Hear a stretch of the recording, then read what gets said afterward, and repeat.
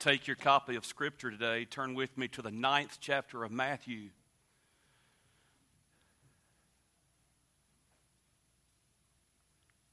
Two weeks ago, we talked about revival in the heart. Last week, we talked about revival in the home. We pray and beg God to do just that for us. I'm praying that every heart, every life, every person in this room,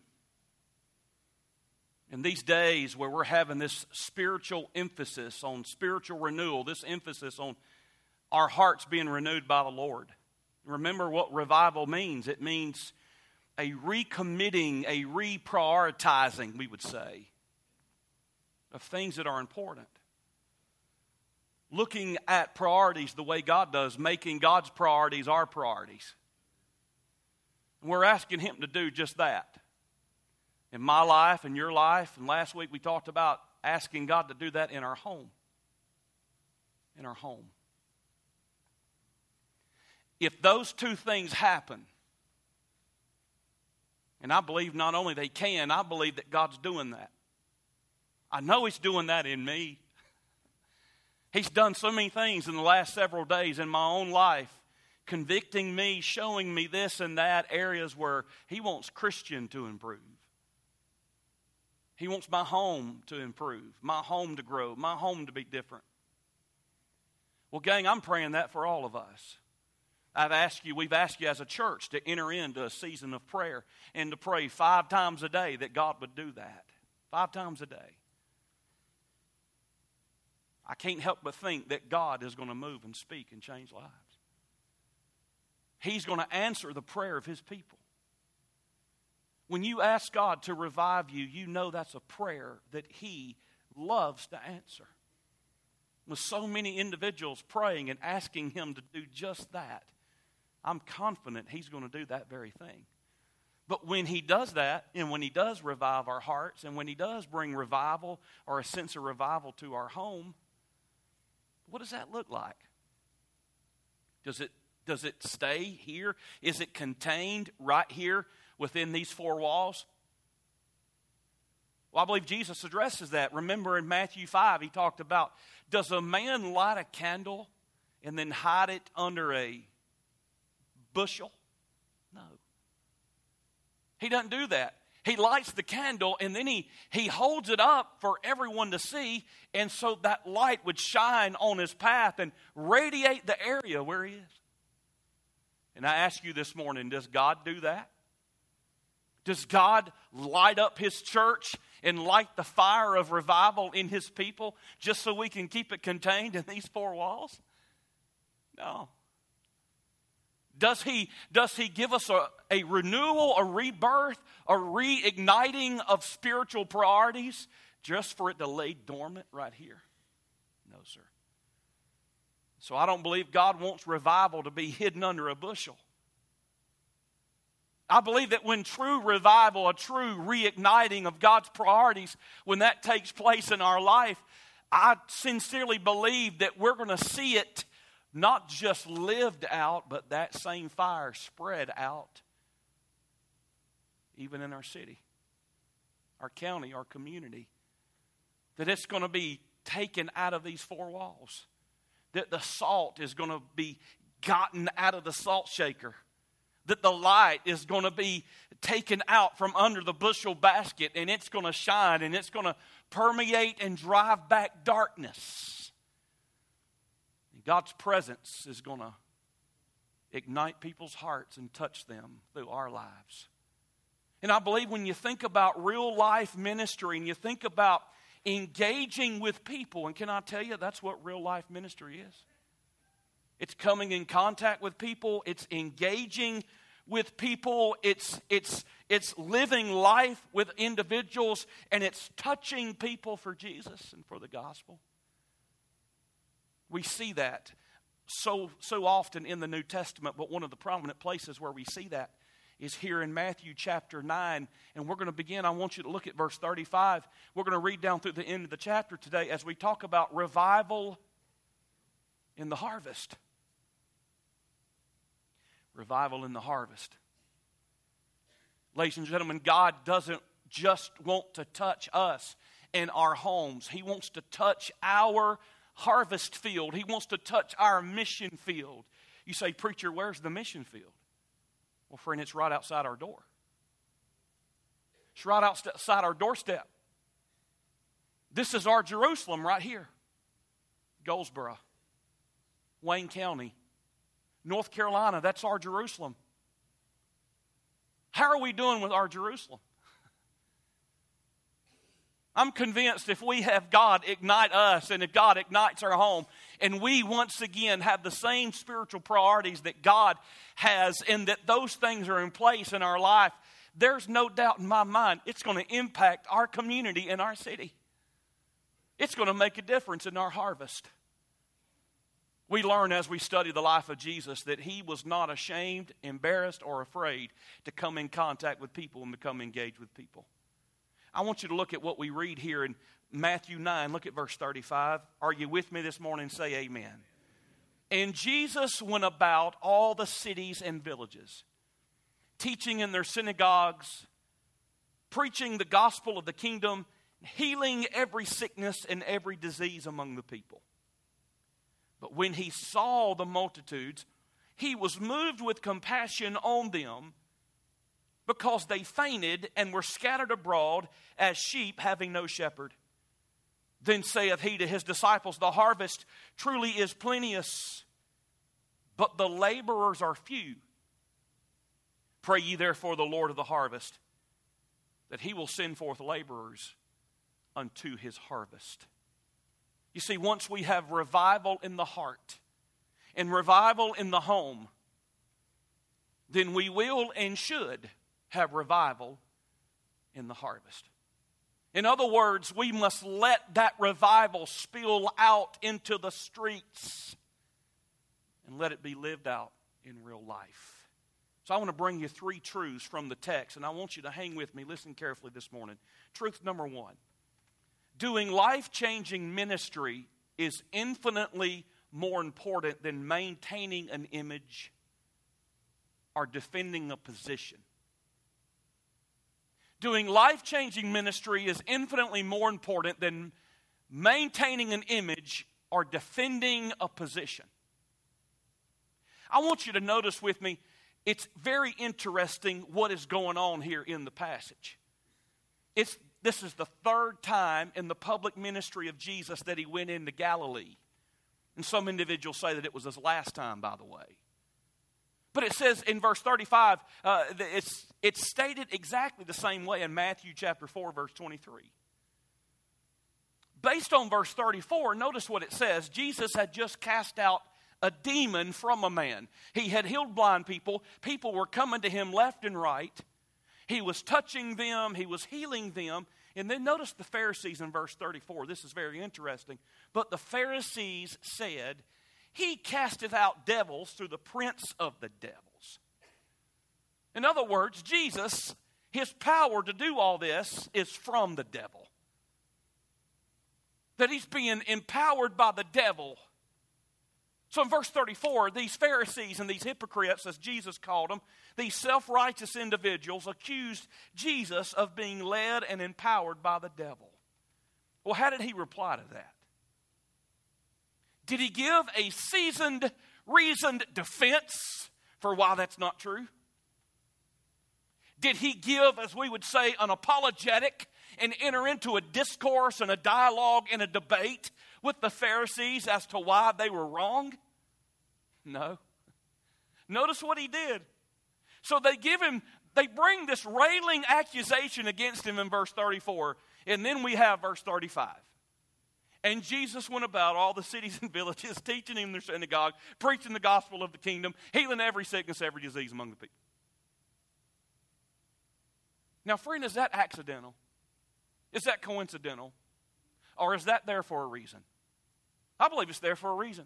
I believe every bit of Scripture, it's structured that way for a reason. So here's the deal. They're busting on Jesus, throwing this accusation at him, this false accusation. Well, you're only doing this by the power of the devil. Jesus doesn't stand there and defend himself. He doesn't get mixed up in the stupidity of that statement. Can I get an amen right there? Because that was a dumb statement. He doesn't get, bent out of shape over the false accusation. He doesn't let it sidetrack him. He doesn't slow down. He doesn't get his mind all caught up in, well, they don't like me and they must be against me. No, he doesn't do that. You know what he does? He goes back to ministry. It's almost as if he ignores them. And he says, I don't have time for that. And he goes back to ministering. You see, his reply to that nonsense wasn't so much a verbal self-defense of his person, of his position. Boy, they've insulted me. He didn't even respond verbally. But his response was an all-out effort to love, help, and transform people. It's as if he wasn't even concerned about what these self-righteous, hypocritical people thought about him. He seemed to be so focused on legit life-changing ministry instead of maintaining this image or this impression in front of people to whom it didn't even matter to begin with. He said, I'm just going to go back to ministering to people and try to help people and love people and save people and heal people and rescue people from their sin. I don't have time to get mixed up in maintaining my own personal reputation in their eyes because they don't know the truth. They're deceived themselves. I'm not going to argue with them. I'm not going to dialogue with them. I'm not going to give them the time of day. I'm going to go back to ministering to people.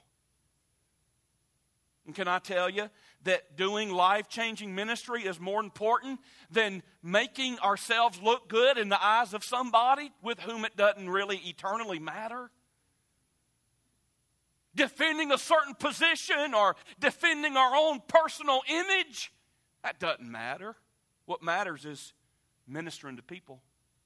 Glorifying God through ministry to people.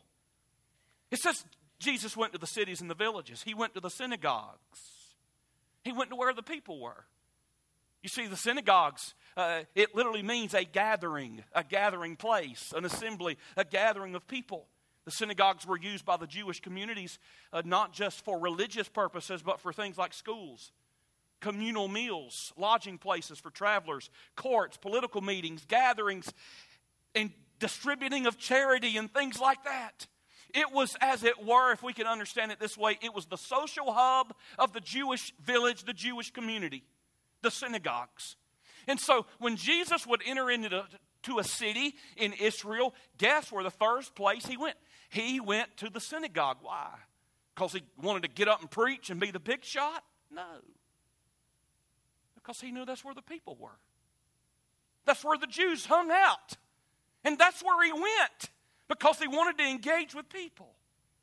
Here's the point. Jesus went to the people, to where they were, where they lived. He got engaged with people. Do we? Here's the question. How are we really doing in our Jerusalem, in our mission field? I want everybody to listen. Will you ask yourself that question? How are we doing as Faith Church really at reaching our Jerusalem and our mission field? How are you doing at reaching yours? You see, it's very easy to point a finger at a group. Well, let's turn it around and point it to ourselves. How are we doing? How are we? How am I doing? How are you doing? Wayne County has a population of 124,000 people. Goldsboro has a population of 36,000, give or take a few. Within the city limits, this is the city limits, within the city limits of Goldsboro, that 36,000 is made up of 54% African American, 39% Caucasian, a growing number of Latino population.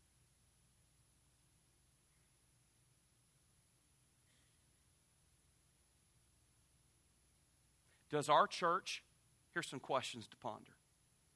Does our church accurately represent our community?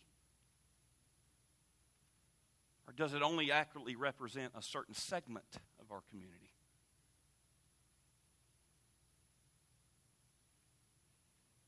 You say, what do you mean, preacher? Well, look around our church.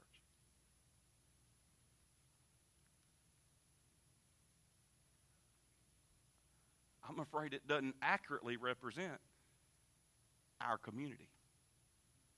It represents a certain segment of our community. You say, why do you say that? Well, I'm just pointing the truth out. If this is our Jerusalem, then God wants us to really legitimately try to reach our Jerusalem. Now, I understand we are more effective at reaching folks of our own kind. I understand that. You don't have to be a rocket scientist to figure that out.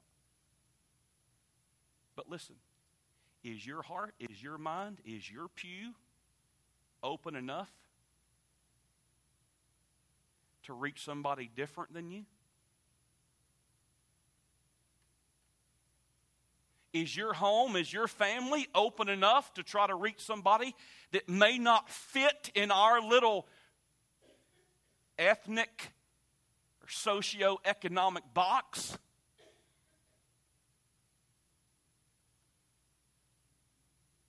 I can't answer that for you.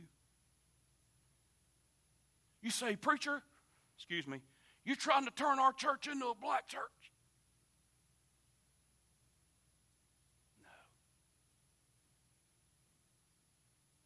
No. I want our church to be the church that Jesus would be pleased with, though.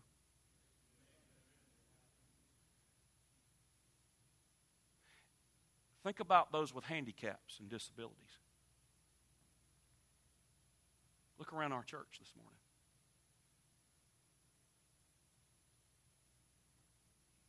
A church our size, you would think there'd be some individuals here, several individuals, and we do have one or two in wheelchairs. But does it accurately reflect the population of our county with those with disabilities? No. Did you know that families with special needs children, that only 10% of the families in America with special needs children are in church anywhere? Look around. You say, oh, preacher, we're just not geared or set up to handle special needs children.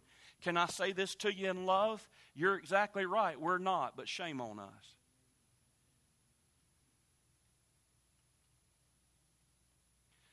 Who's going to reach those families? That means 90% this morning, 90% of the special needs families in our community are not in church anywhere. What church in our area, who in this room is going to get burdened by God and say, now, Lord, they're part of our Jerusalem? Whatever that means for us to try to reach out to them, we're going to do it. Lord, we may not get all of them, but God, help us to get some. You say, preacher, we're not geared. I know we're not geared or set up for it. I'm just telling you, God, help us, because we need to get geared and set up to help families with special needs kids. Can I get an amen right there? You say, why is that so important? Because that's a growing segment of our mission field that it's like most of us don't even have a conscious thought about. I don't see any folks this morning who are deaf in our services. Are there deaf people in Wayne County? Sure there are. But not in our church any longer. And I know we can't manipulate things. We can't just make things happen. But let me tell you what's on the heart of your pastor. Let me tell you how your preacher's praying. I'm praying, oh God, open up and expand our reach when it comes not just to ethnicity and to socioeconomic differences, but even disability differences. Because there is a huge world at our fingertips that are even within the bounds of our county that are lost without Christ. They don't have the gospel because we're not really communicating with them. And if the Lord in His sovereign providence and wisdom would birth it in us and put it on somebody's heart to let's go after some people that maybe we haven't gone after in a long time, or that really no other church that I know of, at least in this general area, is going after. And see, Jesus wasn't afraid to get engaged with people. 10 million people in North Carolina. Do you know the median age in Goldsboro is 34 and a half years old? That's a young population. That's a young average. Does that reflect in our church? Does our church reflect that age demographic?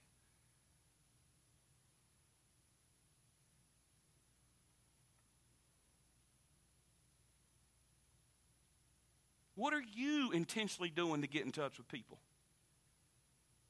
Question to ponder. When's the last time you had someone of a different race or ethnicity or even nationality in your home?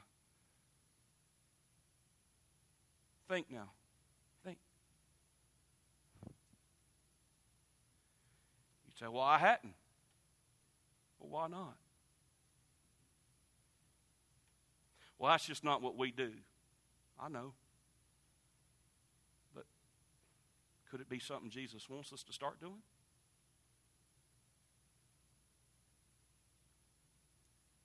When's the last time you had someone in your home of a totally different socioeconomic background?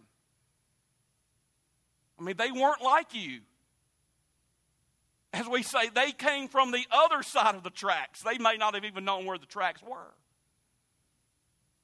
When's the last time you had them in your home? Well, I can't do that. I can't do that, CP. What if they steal something? Okay, what if?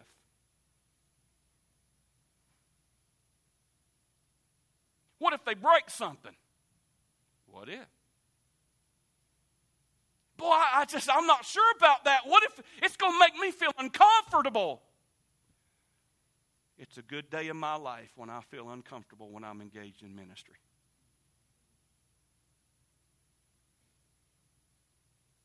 You say, well, that's not real ministry, preacher. That's not real ministry. Real ministry is giving them a tract. And I'm for giving them a tract, and I guarantee you I give out as many as the rest. I'm just telling you, I give out tracts all the time.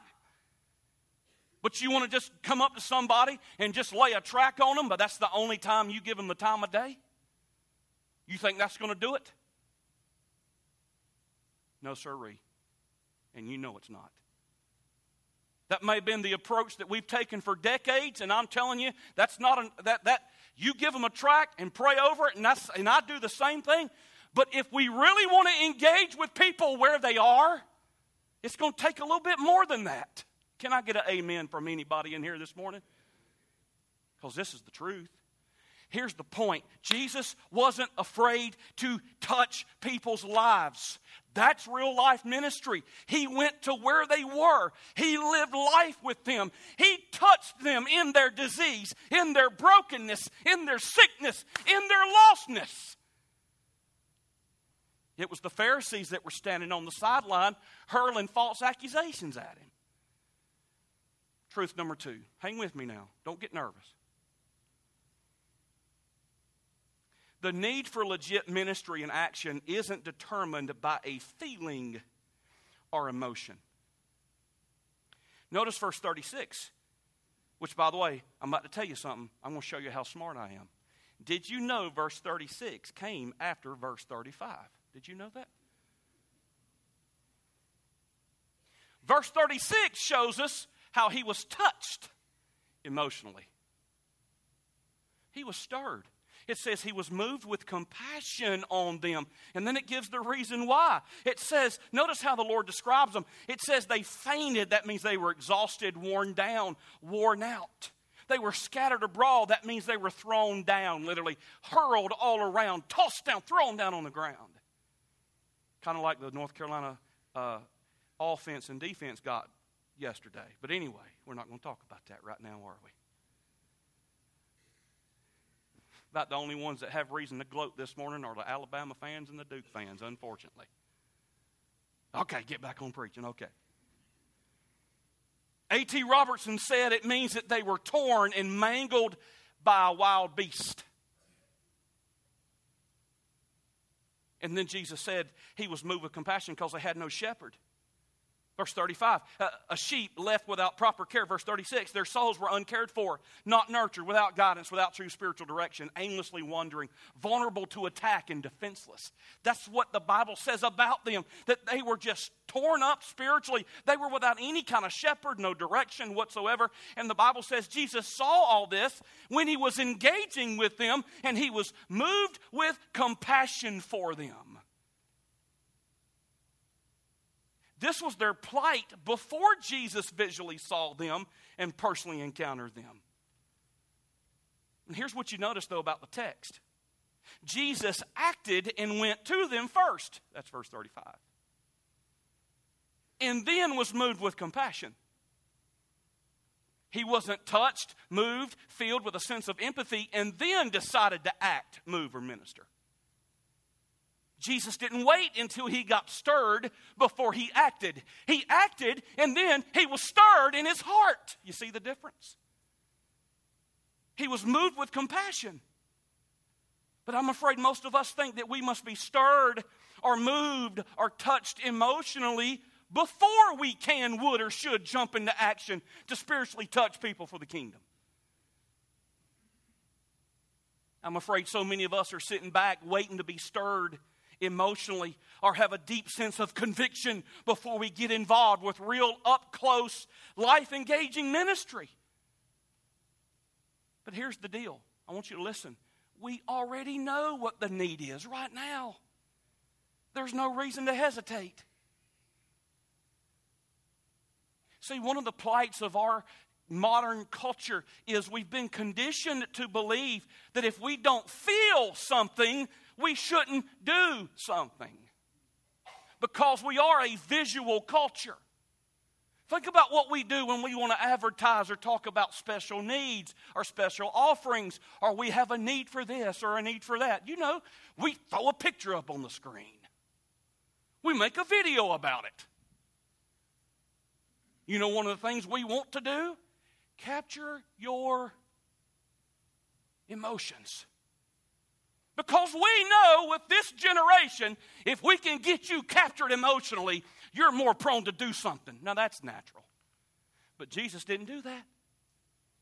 That wasn't his mode of ministry. That wasn't his ministry model. Jesus knows the truth about the needs of people, and he jumped into action, and then the motivation and the sympathy and the compassion and the heartstrings followed. Don't wait. Don't think you have to have some big special revelation from God to jump into action to help and minister to people. You know enough. Here's the deal. The truth about the brokenness and lostness of humanity should move us to action now. We already know enough to cause us to engage. You're not spiritually ignorant about the need of our world and the need of our Jerusalem. You know. You know they're lost. You know they're aimless. You know they're broken. You know they've been torn by the wild beast called the devil. You know all that, and so do I. Let's stop waiting for God to hit us in the back of the head to get up and do something.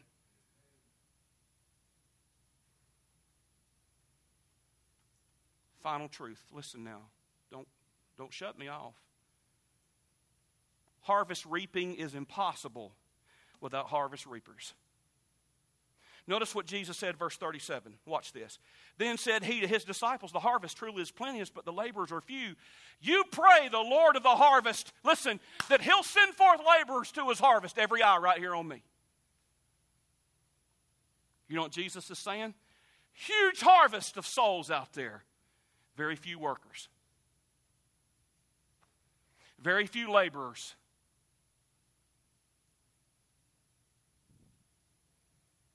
And then he says, I want you to take another step. I want you to start asking the Father that he'll send laborers and call laborers out. You say, why did he instruct them to pray this? Let me give you one of the reasons I believe. Multiple reasons. Let me give you one. Say you were say you were fishing somewhere on the bank, and you saw someone 100 yards from you in a boat, and all of a sudden the boat begins to take on water, and the boat goes under, and you realize that the man in the boat doesn't have the ability to swim.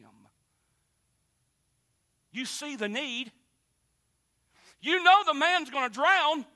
How many of you would stand on the bank and you say, that guy's drowning. Hey, somebody over here. Come over here and go swim out to that man right there. Somebody go help him. Yeah, I'm going to be the facilitator, all right? I'm going to call y'all's attention to his need, but I'm just going to keep standing here fishing. You like, preacher? Nobody with one eye and half sense would do that. You're right. You know what we do? We might holler for somebody to come help too, but we throw our pole down and we jump in the water and we do whatever it took to go help the man. Is that not the fact or what? Sure it is. And here's what Jesus, I believe, is wanting us to understand. He wants us to pray for more harvesters, more laborers, and more workers. But it's kind of hard to pray that sincerely. Lord, send workers. So look at that vast harvest. God, send workers there. Send workers, send workers, send laborers, send laborers. And the whole time we're standing on the sidelines asking him to send somebody else to go do what we already know right now we ought to do. Because you know,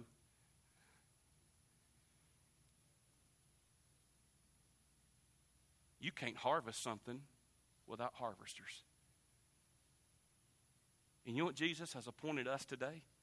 Harvesters. Look at all this, yo. Look at all this. Look at all the opportunity right here in front of our nose.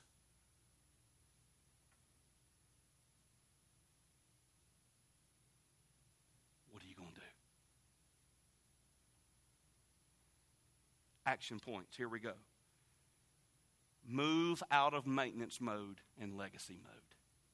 That's what Jesus wants us to do. Let's move out of maintenance mode. I tell you what, as a church, we just need to maintain. No, friend, we don't need to maintain. We need to move out. This isn't legacy mode. Let's just maintain the legacy. Brother, you better move out or we're not going to have a ministry to maintain. This church is one generation away from extinction. Fully on legacy mode. It's about the legacy of Jesus. His legacy is infinitely more important than mine. Number 2, don't wait for some huge epiphany before you choose to act. I had this dream last night. Don't wait on a dream. You've already got the truth. You know people are in darkness. They need the touch of Jesus in their life. You be the physical touch. Finally, do something.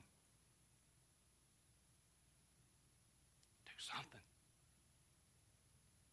Now. So what are you going to do this week? Well, tomorrow I'm going to go to a picnic. No, what are you going to do this week? To get the harvesters, to get the harvest. What are you going to do? What are you going to do to touch lives and to touch people for Christ's kingdom? What are you going to do? You're like, preacher, I honestly don't know yet, but I'm going to seek God. Can I tell you, booyah, that's where it starts. Ask God, Lord, I want you to show me. I want you to show me this week what I need to do and what you want me to do. And when he shows you, let's do it. Now, there are different individuals in this room as we come to a close. I want you to listen. You sat here this morning and you've been stirred in your heart. I'm tired of being stirred and not being changed. And I'm going to ask you this morning to pray this prayer. Oh God, help me to act. Move me to action. Change me to the point where I act based on the truth that I already know. And show me what to do. Show me what to do to help reach my Jerusalem. Show me what to do, Lord, to open up a window of ministry to somebody this week. This morning you're here without Jesus Christ. You might be religious, but you're not saved. You might be a churchgoer, but you're not a true heart Christian. Can I tell you and remind you again that Jesus Christ died on the cross for you? That means in your place, so you would not have to die and suffer an eternal hell. But if you come to Him, not to a priest, not to a pope, not to a pastor, you come to Jesus Christ as you are, and you turn from your sins, and you turn from your unbelief, and you turn from your own religion, and you claim Jesus, you trust Jesus, you embrace Jesus, and you swap your unrighteousness for His righteousness. And you rest in Him. The Bible says that you will be saved. That's the greatest exchange I've ever heard about in my life. His life for mine. Would you come today and give your heart and life to Christ? He's calling you. His arms are open for you. You're here this morning as a believer and you're out of fellowship with Him. He wants you to come today and get things right with Him. Maybe God's leading you to join this church or to follow Him in believer's baptism as a believer. I don't know what your need is. Maybe you have a huge burden on your heart this morning and you want to come and just spread it out before the Lord at the altar and just give it to God and say, Lord, I must have your direction and help in my life. I don't know what your need is today. I'm so glad He can meet every single one of them right now. Let Him have His way in this place. Our heads are bowed, our eyes are closed. People are praying all over this auditorium.